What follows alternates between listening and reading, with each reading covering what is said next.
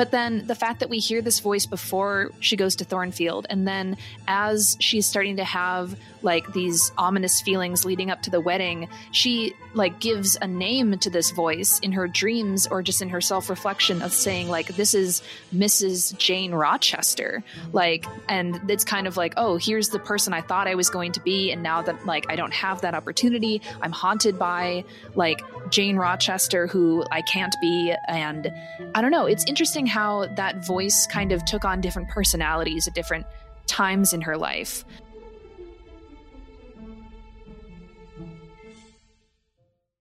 Lillian, hello. Good morning to you. How are you today?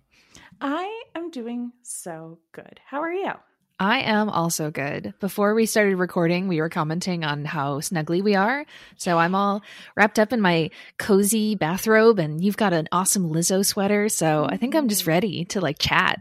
Yeah, it's our cozy fall morning, but not too early because we're nice and sharp today. Exactly. Podcast episode. So this week we are talking about our very first radio drama adaptation of Jane Eyre. And since Lillian is our brilliant curator of kind of like planning out our schedule, she selected the 1994 Syrian Hines version. And I gotta say, even though I thought this was like a great production, as I was 3 hours in, I was like, why did we choose the Syrian Hines one when we don't even like Syrian Hines? It's because it was one of the first ones that was suggested to us. And I could not find, as I like went through, I could not find where that suggestion was. So I apologize to the listener who's not getting credit for this, but someone did suggest. I had in my notes that it was suggested to us. So that's why it was the first radio drama that was suggested to us. So that's why it's the first one that we're reading, guys. Awesome. But as this progresses and we do more radio dramas, I did full on flip out when I found out that there is a Vincent Price radio drama. So that will come eventually, and that will be a very exciting time. But who cares about that right now? We're talking about Syrian Hines and the sister of Emma Thompson. So let's do that. Is it Emma Thompson's sister? It's her sister. Oh my God, that's crazy. Sophie Thompson. I didn't connect. I Googled her and I saw all these pictures of them together and I didn't even connect that that's her sister. I'm so dumb. Well, you know how like exciting it is when you meet someone who has the same last name as you and looks a lot like you. And so then you just hang out with them all the time. Yeah, that's what this was. Yeah, I do that. But I just do that with random people that I meet on the street. It's at the annual meeting of Cotters who aren't related to each other. Every family sends one person. It's super normal. Do you guys not do that? Right. But Lillian, I'm sure you've heard me tell this story before, but when I was in elementary school, I was in my class, there were these two people and they had the same last name, but they didn't look anything alike. So one day I went up to Eric and I was chatting with him because he has like straight, short brown hair and his sister has like long, curly red hair. And I was like, hey, Eric, isn't it so weird that Carly has the same last name as you? And he just stared at me and he's like, she's my twin sister. And I was like, what? I was like, what? Excuse me? How dare you? I forgot this story and I love it so much. It's so good.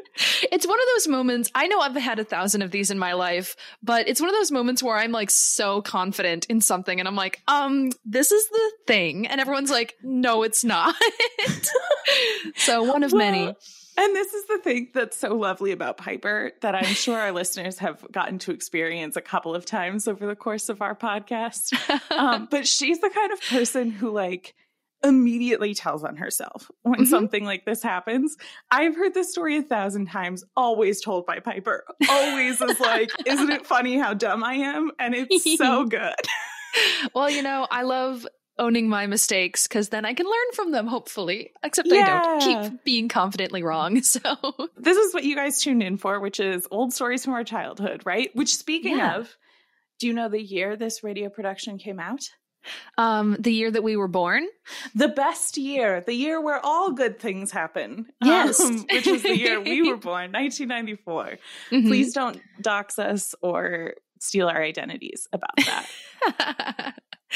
So, Lillian, I've given one gut reaction about this. Before we do a recap of what happens, do you want to say a gut reaction, or do you want to start with a recap of this 4-hour-long podcast radio drama? I'm sure we'll talk more about this, but my gut reaction is I felt like it was a really solid start to the radio. I think I didn't necessarily think about how different of a medium radio would end up being. And I think this was, to my mind, a really solid example of like what a radio production of Jane Eyre would be versus some of the other versions that we've seen. And yeah, she's a hefty boy for sure. Yeah. No, once again, Lillian reached out to me, I think like Thursday or Friday. And she's like, have you started listening? Because it's 4 hours. And I was like, what? 4 hours? No, I had not started listening, dear listener. That's another advantage of the Vincent Price one you wanted us to do, is it's only like 45 minutes. So it is, I promise, it's the next radio adaptation on the list. Cool. Very cool. I know our listeners are like, I mean, I get it. This is what you guys are thinking about it, but what is it actually like? What happens in this radio drama? Yeah. And I definitely remember all of it and knew that I was recapping and remembered to take notes. So good for you. Okay. I mean, you do not have to recap 4 hours. So. I don't remember. I'm just going to recap the story of Jane Eyre. All right. Perfect. Yay. All right. So we start out with Jane being attacked and then put in a very scary room, which honest to goodness spooked me. I was glad I was listening during the day. And then she gets sent off to a school where the teachers are, some of them are nice, most of them not so nice. And she spends a lot of time there, and we spend a whole hour basically on her childhood before we meet a very angry man in the street. And he, it turns out, is her boss, and he's quite rude to her, frankly, and yells at her by a fire, and then tells her lots of stories about his life while being incredibly condescending to her. And then it turns out he's in love, and we find that out when he brings a lady back to the house who he helps tease her with. And then he very obviously is a gypsy, which was upsetting. And then they get married, and he yells a lot at everybody. He's super pissed at everybody for being such assholes to him, because we keep forgetting that he's the real victim of the world. So she leaves and meets a very nice lady who just lets her live in this house. And then also her brother is there. And the brother falls in love with her and is also mad that Jane won't just love him. And then she gets 20,000 pounds and gives them away to just the one sister and the one brother. And then she is considering a marriage proposal before she hears a voice on the moors and runs back to Rochester, where they spend a very long time talking about exactly what happens to every single person they've ever met in their entire lives. Mm-hmm. Yeah. And does she marry him? They're in the happy. End? Yes, listeners, she marries him. Yay. Does she marry him in the end? And I just go, no. No, I stopped listeing. Who knows? She actually realized that this guy was a fucking dick, and so she did not marry him. That was 1:54 seconds. So long. Almost as long as the 4 hours of radio drama. Okay, so I think before we dive into kind of analyzing this adaptation, one thing I'm curious to talk to you about is, so growing up, I did have experience listening to old radio programs because my dad loved listening to those. And so whenever we were like driving around, if he was like, either taking me to school or doing errands or going on road trips or whatever, we would be either listening to audiobooks, which is a very fond memory that I have with my dad, or we'd be listening to old radio dramas. And so his stuff would be like, I listened to like the old War of the Worlds with Orson Welles with him, or he loved listening to these like old like Superman serials online on the radio. And that's how we listened to Tintin together. So I have an experience with this kind of format. What is your history with it, if any? Honestly, this might be the first radio drama I've ever listened to, at least that like stands out to me. My family was more audiobook people on long road trips. Yeah. I feel like that's similar though. It's similar, but I was just hilariously, my mom is on the road trip that I listen to the most podcasts, or like, not podcasts, but I listen to the most audiobooks, which my grandparents live in Iowa. So we would drive the like 2 hours and we'd always listen to something as a family. And my mom is driving to Iowa right now. And I was just talking to her and I was like, it's a radio production. She goes, what would that even be? So I was trying to describe to her. She's like, so they're just reading the book? Like, how is that different? And I'm like, well, it's like, there's more sound effects and they're like a bunch of different, there's like a whole cast of people. And she goes, that's so weird. And I'm like, way to be open to new experiences. One thing that struck me right away is that, so Syrian Hines, it felt to me as if like, and this came first, right? Before he then was cast in the movie. Isn't that right? Yeah. So this felt like, I guess the movie was kind of he just did it again. So I didn't feel like there was much difference in him doing an audio version versus an audio visual version. I don't know. A lot of the delivery felt the same, but then I am inclined to just think about the fact that I think you or somebody that we had on the show mentioned that in some interview, he said that he's like, I don't like Rochester. And I think he just like plays him as a dick. And so there's just a lot of just anger and gruffness in him, which is not something I'm a fan of. Yeah. So I actually, interestingly enough, have a recording of, or not a recording, I have that interview. So it was Charlene. It was actually in the Care So Much episode that she did, which was also in the feeds for Eyre Buds. But yeah, so he did an interview, right? Like as part of the press tour for the movie in 97. And I actually have some quotes from it because this was something I wanted us to talk about. And now seems like a wonderful time to do that. Let's do it. So basically, he was cast because the director of that movie heard this radio production and was like, I really like the level of emotion that he's expressing. And I think something that's really interesting to me, and we'll talk about this more, is I feel like this radio production made small, like nuanced changes to moments and characters that make Rochester worse. Yeah. And I have a few of those listed out. But interestingly, in this interview, which is part of the controversy, I imagine, of the responses that he gave, he says he's never read the book or watched any of the movies. Oh no. So this radio production and then ultimately the screenplay for the movie were his only understandings of Rochester. That's probably why. Yeah. So this is his description when he's like talking to someone about, he says, I haven't seen any film versions or read the book. I don't want to because I'm worried about the impossibility of translating that to the screen. I would wonder why particular scenes are left out, and that would cause frustration as well as getting in the way of what the screenwriter intended. So that's somewhat fair. But he says Samantha Morton, who was the Jane to his Rochester in that movie, read the book several times and was like a big fan of the book. So a lot of his interpretation of the character of Rochester came through her, which is really interesting because he didn't have that before doing this radio production, obviously. So he says that the danger with Rochester being played so many times is that I risk being shut down by critics, but a good story is a good story. And this is still about two hearts. I hope to communicate real emotion. And I hope that sometimes there's an extraordinary feeling when you get it right. So that's like, that I feel is really valid. Yeah.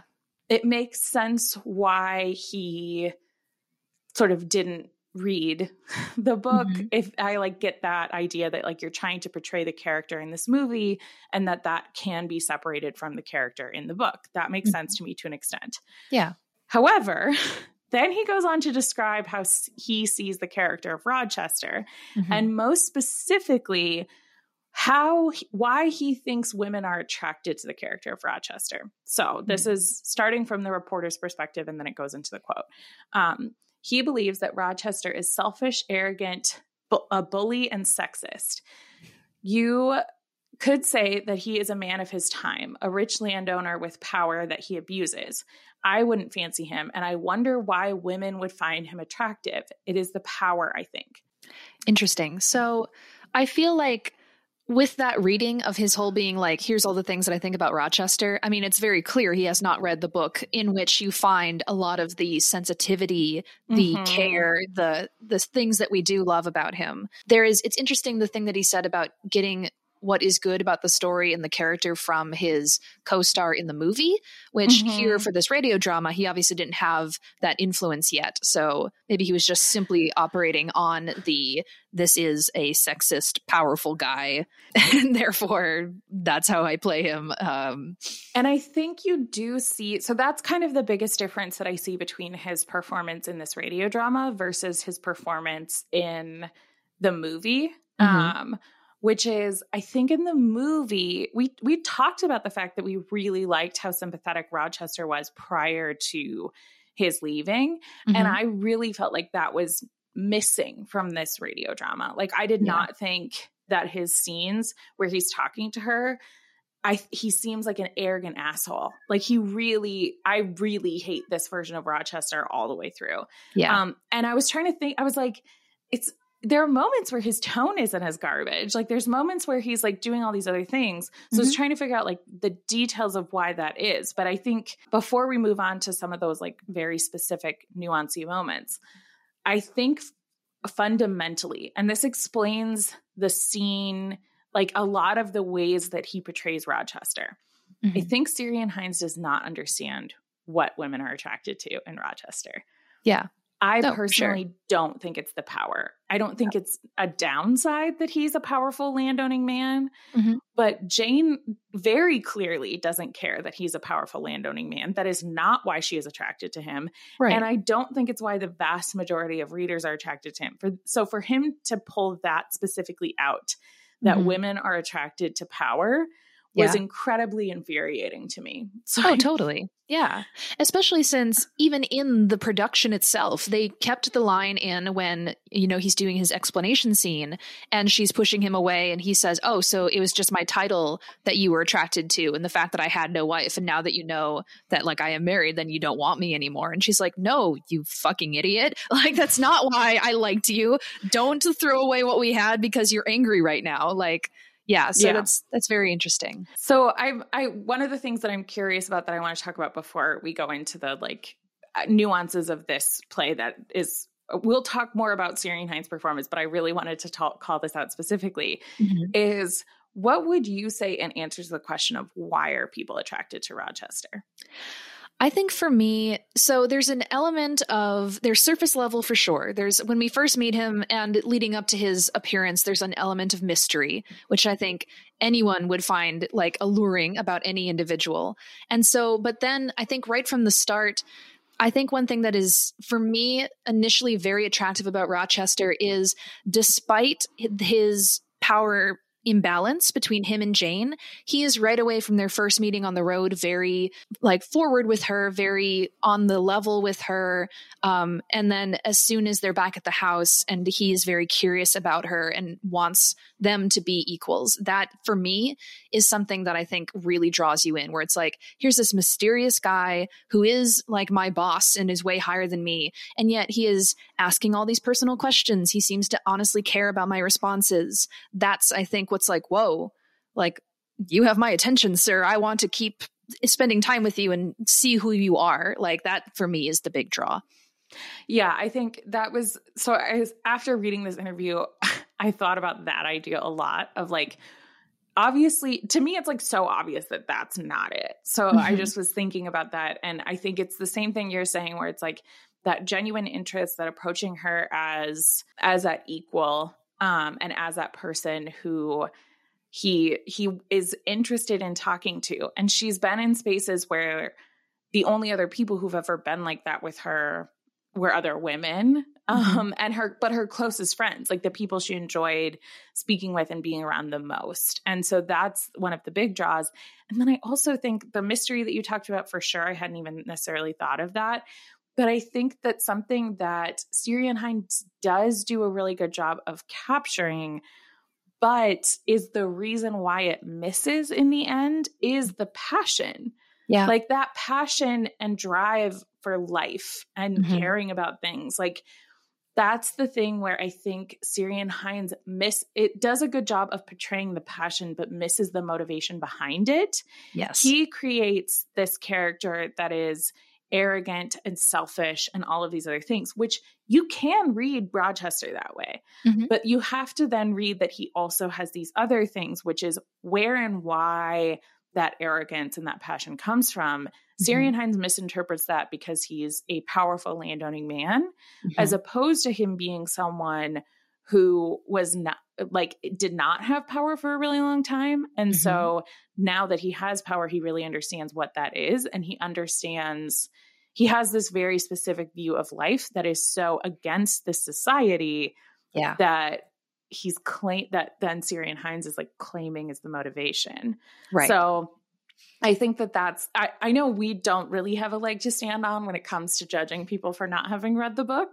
But I think if either of us were going to play the character, we would have read the book.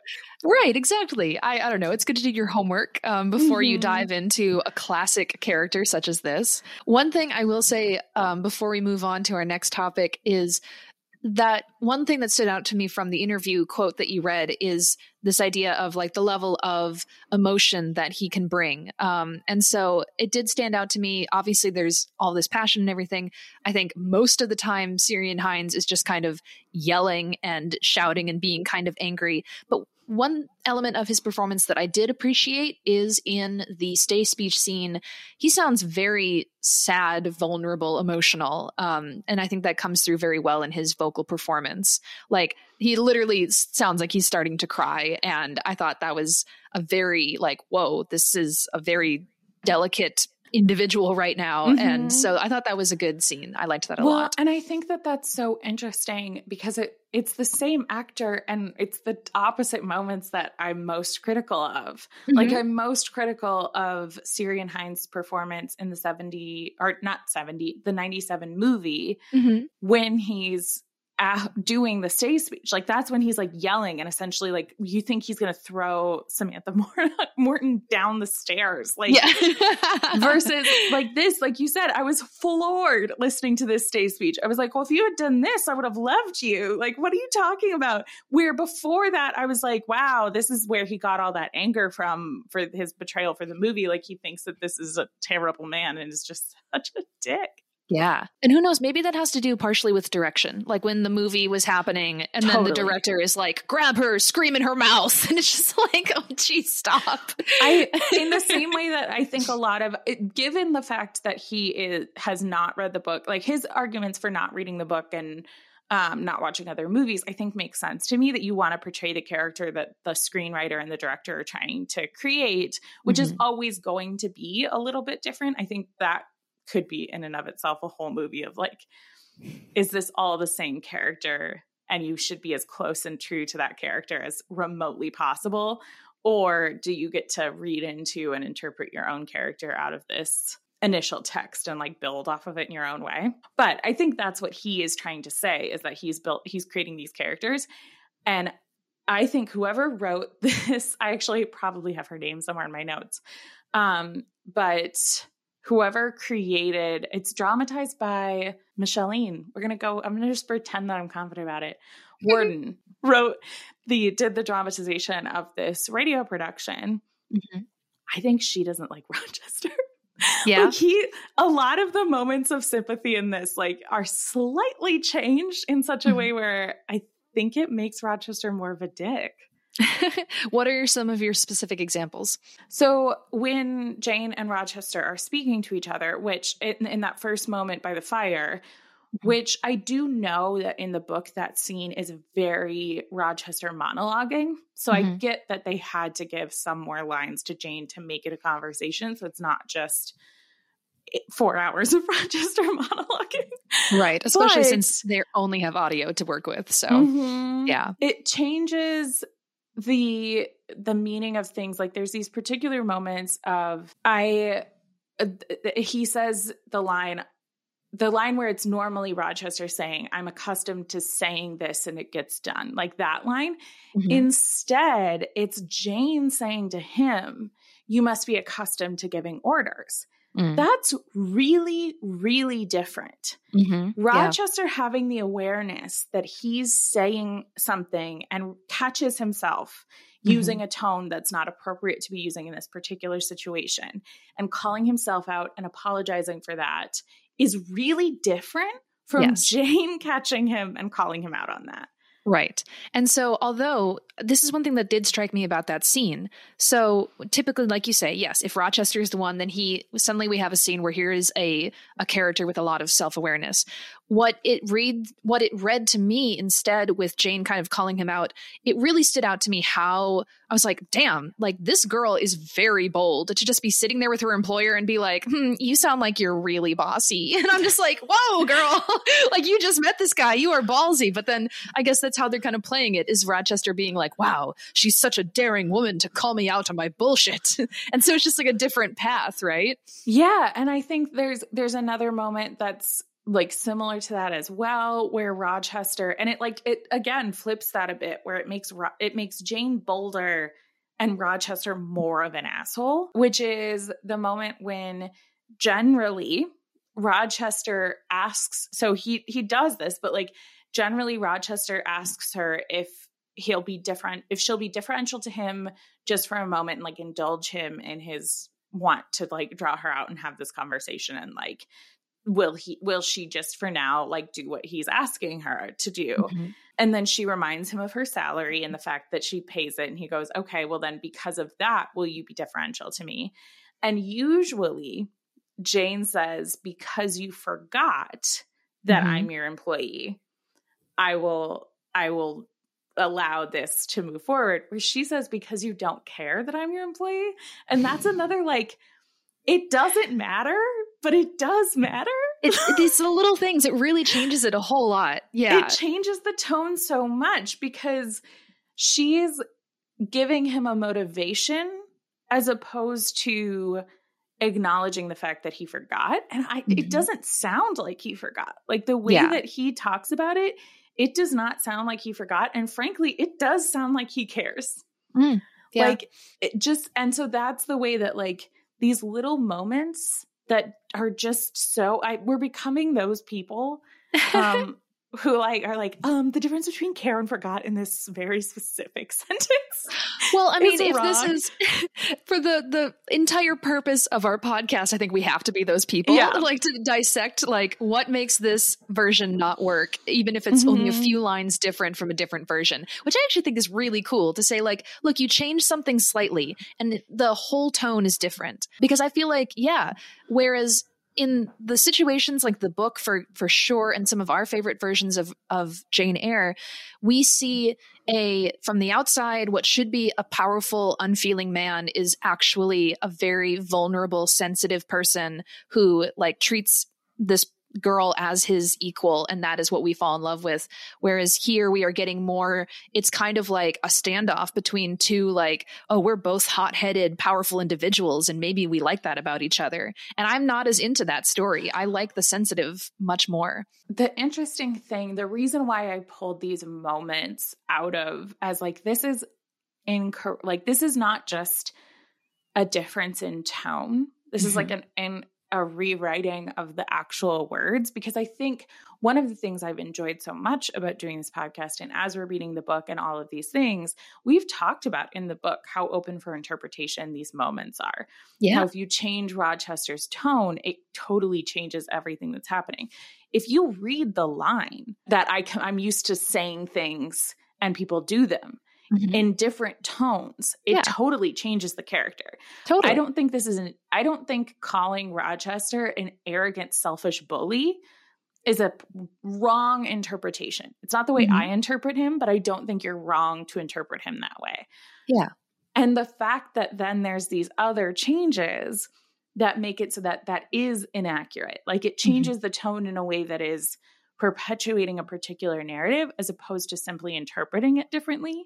Yeah. And especially like that's probably the biggest thing that I noticed in this new type of format that we're watching or listening to is the fact that all we have is their words and the way they're saying them to each other. Like, that we don't get as much of Jane's thoughts in her head in these moments. We get more than we do in most of the movies because there are those moments of narration, but not within the conversation. Within the conversation, we just have their tone back and forth.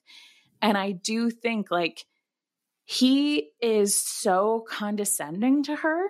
Yeah. And I think that's a valid interpretation of Rochester. I think there's validity in reading what he's saying in the book and go, what a condescending ass.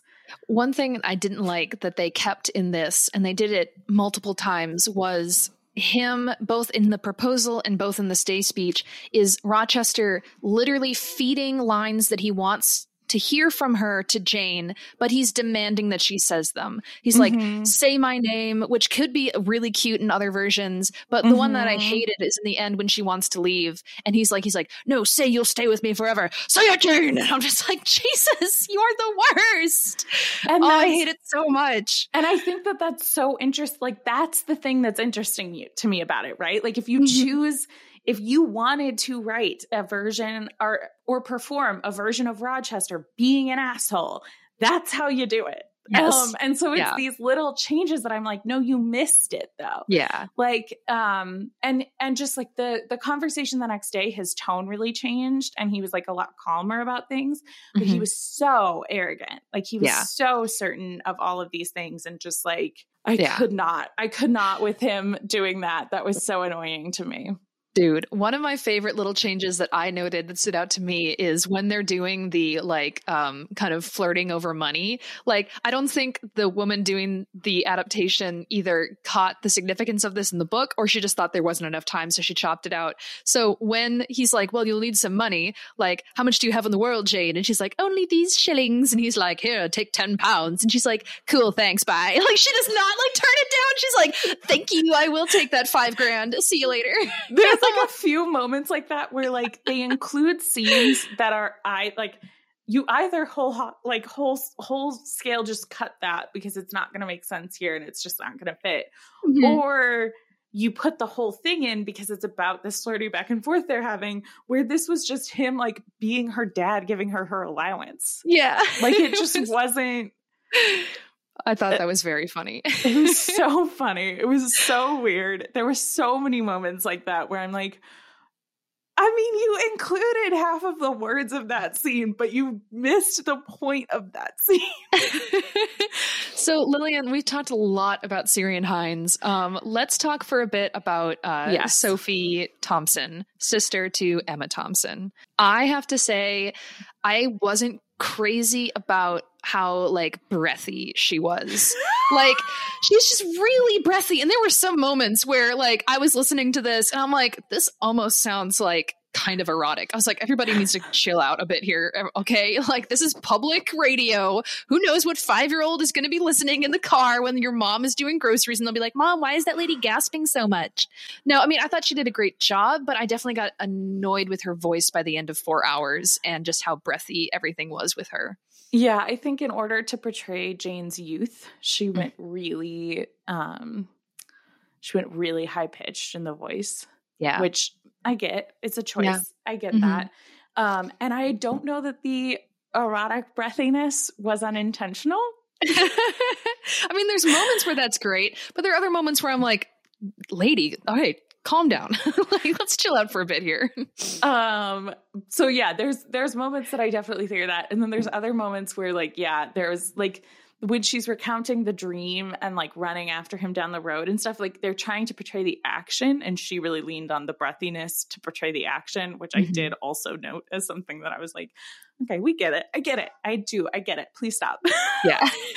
But yeah, there was some other things too, where first of all, I was like, is this the same actress doing the child voice that's going to then do the adult voice? And it was, and she did not change it that much. No, because I was really. Like, thank goodness this child voice isn't going to last forever because it's so annoying. And then we get to her as like 19. And I'm like, and I think that that's another thing that like, Syrian Hines really harps on. And I think is something that is like very clearly in this whoever did this adaptation was really obsessed with the age difference as thinking it was an inappropriate thing, which it's not inappropriate. Yeah. But it's also like, don't make her sound 12. She's not 12. Yeah. That's different. They bring it up all the time. And like, I mean, I like that Fairfax has that interaction with her when she's first talking about Blanche, and she's like, but they couldn't be married because there's this much age gap. And Jane's like, what's wrong with that, huh? I think it's fine. And she's like, Jesus, calm down. Okay, whatever, do what you want. But then at the end too, when she goes back to like Rochester, he like has a comment. He's like, I don't want to just like be like a father figure to you. Yeah, they talk about it a lot. So I think you're right. I think someone was fixated on that. And then there's just some other things like there's a particular brand of feminism that was sort of became popular starting in the 90s and really like was in a lot of Disney movies in like 2010, which is this idea that like there's one type of feminist woman and that feminist woman has a successful career and is really like powerful. It's like, it's very much the girl boss. Yeah. It's the Jasmine reimagining. Like, it's just like, I'm going to put my hands on my hips and yell at you. And I don't think that type of feminism is inherently bad, but the idea that it's the only way to be a feminist is bad to me. Yeah. Agreed. And I think that that's one of the things that I really enjoyed in reading this book and in talking about this story is really exploring this particular type of feminism that Charlotte Bronte was speaking to. And the idea that women have this vast internal life that's equal to any man's internal life. And I think that there is a power in the empathy and emotions that women have. By giving a character like Rochester an equal level of emotions, that is actually in and of itself quite feminist. Yeah. Where like some of the ways that we've talked about this idea of like how giving some of this confrontational dialogue to Jane changes her character. Another thing that is just straight up and down, like not in the story and unnecessary is her randomly expressing that she's saving money to start a school. Are you fucking kidding me? Yeah, that's like from the start. That's something that she puts forward. You're right. He randomly, I was so annoyed when I heard that. Like, he's like, what do you want your dream to be? And like, she's like, I dream of like saving enough money to start a school. I'm like, Jane did not think that far ahead. Like, she didn't have that much of a plan. She just wanted to do something else. And the thing that is particularly frustrating to me with that is not only does it imply that you have to have a plan and you have to have like a goal in that way, but it also invalidates her actual dreams and goals. Like, it's a very capitalistic idea that the way that Jane is going to empower herself is not through self-actualization, not through being a real person, not through having this broad internal life, but by starting her own small business. Like, what the hell? And also the fact that then she gets it too. Like, it added another odd layer to the, wow, what a lucky circumstance that you've run across your family and look, oh, there's that school you always wanted. Nope, now it's yours. You got it. Also, here's some money poured in your lap. You're an independent woman. Like, it doesn't feel, yeah, you're right, quite so earned. And then the other thing that happened in that same conversation, that if somebody correct me if I'm wrong, but I have never seen this in another adaptation of Jane Eyre. They're talking about tales of romance and like the tales you hear about women. And it says they end in the same, like, I can't remember I didn't write down the exact wording, but they all end in the same basically tragic ending. Catastrophe. That's what she said. Now I'm remembering. Catastrophe, which is marriage. Jane does not feel that way about marriage. She's not thinking of marriage. She doesn't intend to get married necessarily. But again, she's not worried about those long-term plans. She's worried about being a good person in the here and now. Yeah. So this is a very specific narrative that this person is putting onto Jane Eyre that is perpetuating a moment in time and like a view of feminism in that time that I think now is more outdated than the original story of Jane Eyre. I completely agree with you. And I think that's, very astute observation. One thing that was another big change about this that I thought was actually kind of interesting, I did enjoy this, is the presence of this female voice that we hear from the beginning and throughout the entire thing. And at first, like, it kind of acted as sort of like a premonition to the ghost that we would sort of experience while she's at Thornfield, which would eventually be Bertha, of course. But then the fact that we hear this voice before she goes to Thornfield, and then as she's starting to have like these ominous feelings leading up to the wedding, she like gives a name to this voice in her dreams or just in her self-reflection of saying like, this is Mrs. Jane Rochester. Like, and it's kind of like, oh, here's the person I thought I was going to be. And now that like, I don't have that opportunity, I'm haunted by like Jane Rochester, who I can't be. And I don't know. It's interesting how that voice kind of took on different personalities at different times in her life. At most of the time I thought it was kind of annoying, like, because it mostly just said Jane Eyre, like it would just kind of like whisper and be like a ghost, and sometimes she would say things and it would like echo her as like a like little spooky hype man. But and then of course I felt like it was also sort of like a premonition to eventually hearing Rochester kind of whispering her name on the wind. So what did you think about that, this presence that kind of follows her around? I really liked it, and I thought it was a really interesting way to incorporate some of that like those gothic elements into this radio drama in this unique way that I think would only feel real in a radio interpretation, in the same way that the way the music played into this, I think felt very similar to me, but specifically the voice.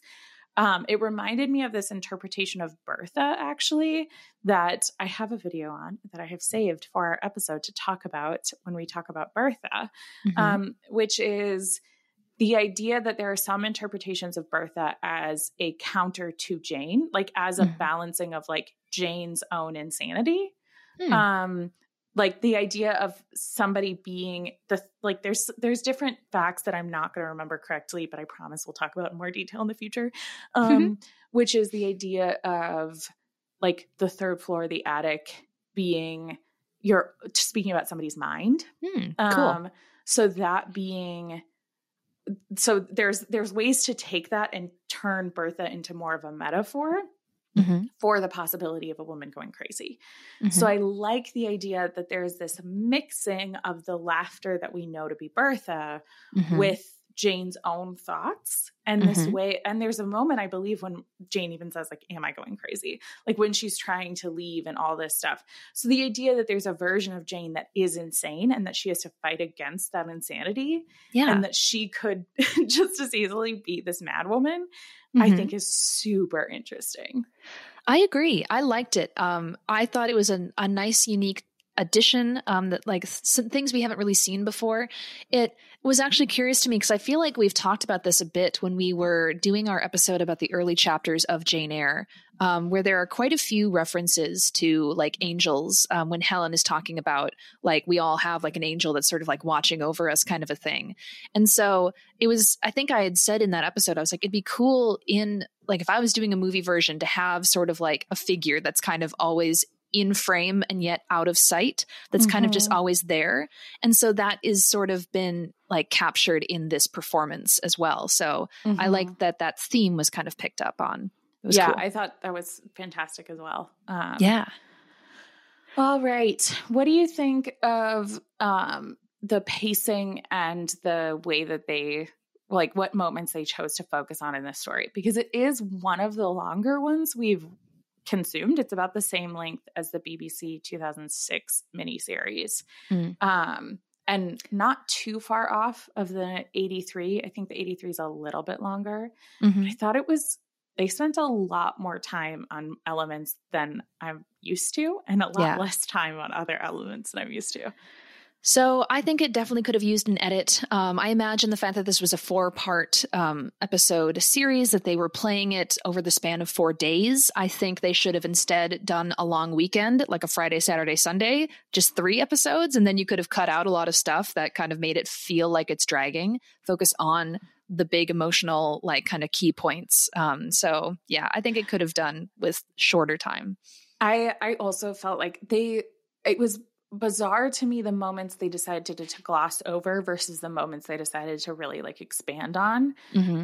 For example, they spent so much time at the school relative to how much time they spent in the Reed's house, to the point where I was like, later when she's talking about family with him, one of the other moments that they said is like, instead of saying none that would own me or none that would claim me, she says that she has none that she ever saw, which is just inaccurate. Yeah, she's just lying. And so that was sort of bizarre. And then, but I think like then the balance of like how much time they spent at the school was interesting to me. And then similarly, the amount of time that she spent, like the idea that it was Diana instead of St. John that met her at the door and like invited her in and like overrode Hannah. And then St. John was just like, whatever. And I'm like, that's not how St. John would have reacted to that.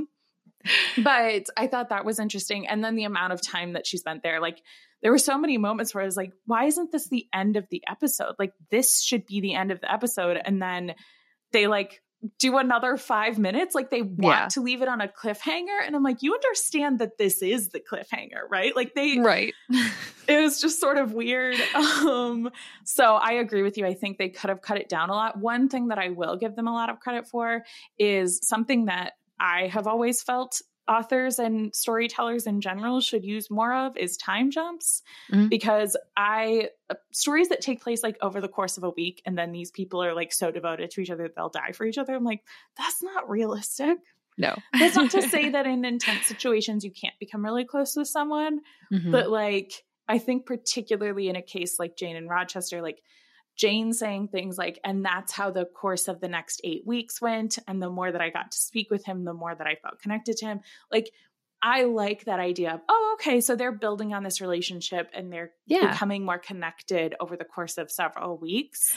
It makes me believe them more. Right. Which is something that now, having read the book, I feel like there are so many opportunities if you're doing, and this would not work as well in an audio drama, of course, but for like a movie or a TV adaptation, there's so many opportunities for montage to show time passing, just little glimpses of her and him spending time together to like establish in a short like amount of time visually, like how their relationship has grown over like weeks or months. And I think that's very clear in the source material, and I'm surprised I've yet to see it in a visual medium. Here, on an audio drama, you could only have like a line where it's like, and then months went by and we held hands a lot and gave each other goo-goo eyes from across the room. Goo-goo eyes? Yeah, goo-goo eyes. They're like, ooh, hello. So cute. Oh, one other moment that I just was thinking about is like, the way they did Blanche was so weird. There were several points where like, I'm actually going to double check because I happen to have the whole cast list like a crazy person. But there were several points. Okay. So yeah, there's not an actress at least credited to be Blanche's mother. I swear I thought several times that was Blanche's mom. Like there was a couple of moments where like they gave the governess criticisms to Blanche instead of to her mother, which was really interesting. And then a moment that was another like minor difference that totally changes the character. It's Blanche talks shit about governesses and how stupid they are and how all of them are worthless. And Rochester says, indeed. Oh, God, yeah.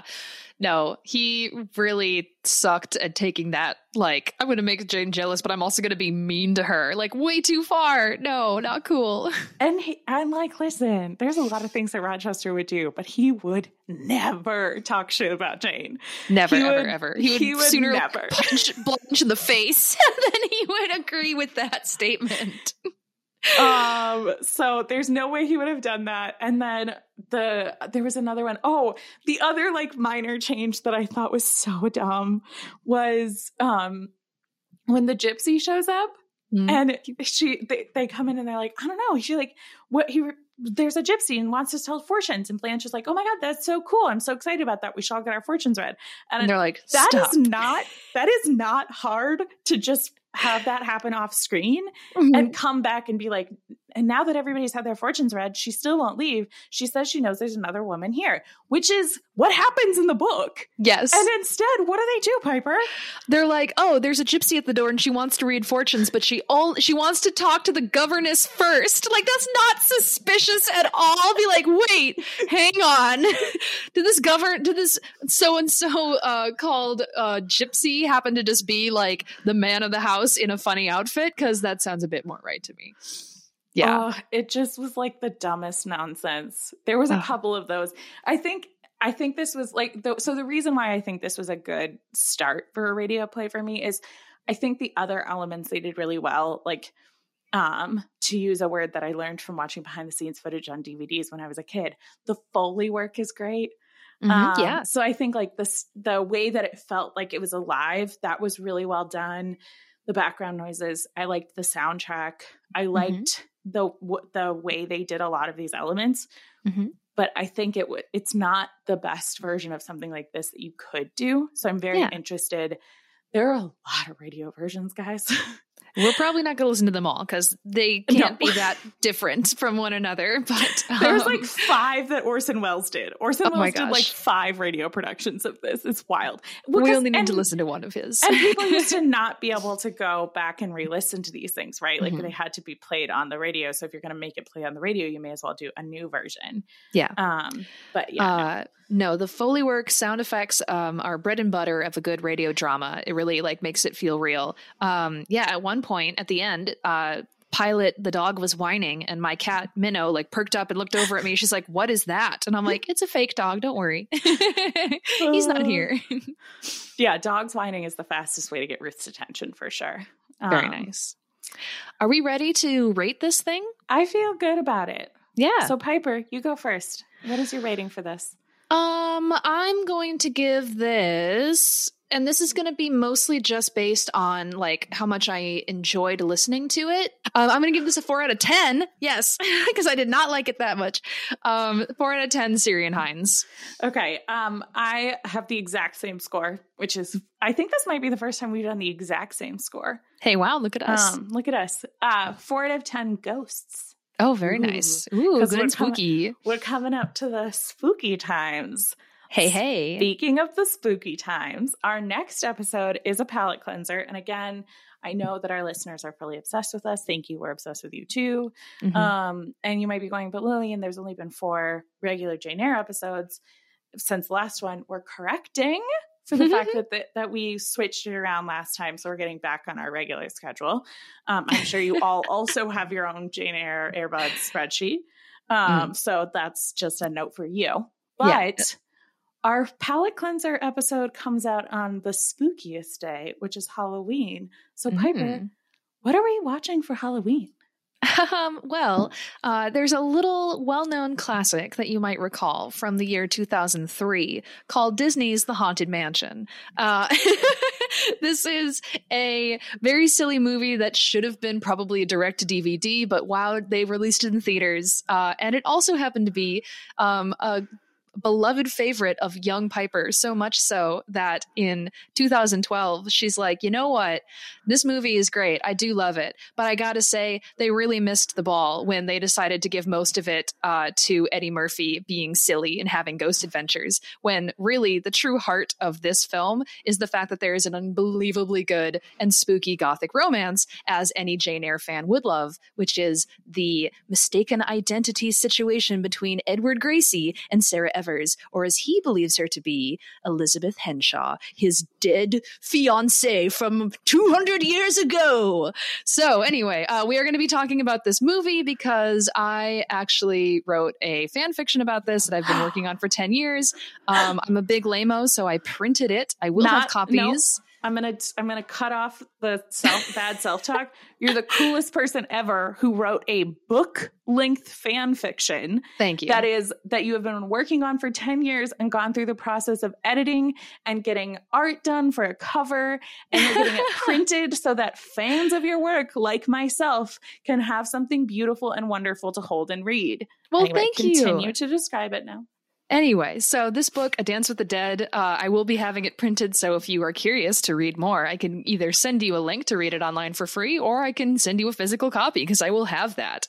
But anyway, that is the reason why we are going to be talking about the beloved classic, Haunted Mansion. And I'm sure we'll talk more about how we can get access to that and all of that stuff next week.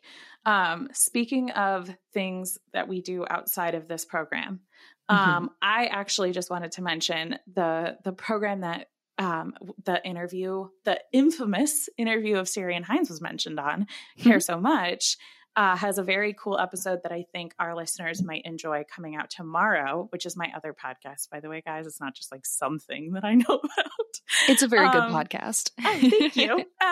And that the episode coming out tomorrow, if you're listening to this on the day that this episode comes out, so it'll be coming out, I want to say that's the 24th. To the Tuesday of the week this episode comes out is on romance books. So I had a really cool guest who's a book talk influencer come on, and we talked about all the reasons why we love books with smooching. So I had a blast. I'm editing it today, and it was so much fun, and I think you guys will really like it. So you can hop over to there and listen to that. Yay! Can't wait, dude. Who doesn't love a good book with tons of kisses? I mean, that's my first question. If anyone's like, "Hey, I got the story for you," I'm like, "Hold up. Is there some smooching?" Okay, yeah. Continue. It's the number one question. That's what we talk about a lot. And we talk about the fact that some people don't like joy. Yeah. And they don't like being happy. Who needs those? And those people suck. Obviously, if you're listening to this podcast, you are not that person. You are one of the amazing, wonderful people who do love kisses, and whenever it happens in Jane Eyre especially. So if you want to share your love with us and your thoughts with us, you can find us on all of the major social networks at Eyre Buds. You can also send us emails with your fan fictions that you want to share, and maybe we'll read and review them. I, for one, am interested. Send us an email, eyrebuds@gmail.com. And if you guys are listening to this and you're like, wow, this is the greatest podcast that's ever been recorded. First of all, thank you. Yes. Second of all, can you tell some people about that? Because not everybody knows. So a great way to help us out is to leave a review with however many stars you feel we've earned, obviously 5. And just a couple of sentences about why you like it actually really, really helps us out. So we so appreciate those of you who have done that, and those of you who I'm sure will do that in the future. And maybe share it with a friend of yours who also thinks kissing is good. Yay! We should have that on a shirt. Kissing is good. Yeah. If you'd like a Kissing is Good or just Eyre Buds t-shirt in general, please email us that as well. Yes, we may be setting up a Patreon. Who can say what the future will hold? Who can say what the future will hold? But until then, we hope to see you back next time. Thanks for listening, guys. And happy Jane Eyre reading and watching. We'll see you later. Bye.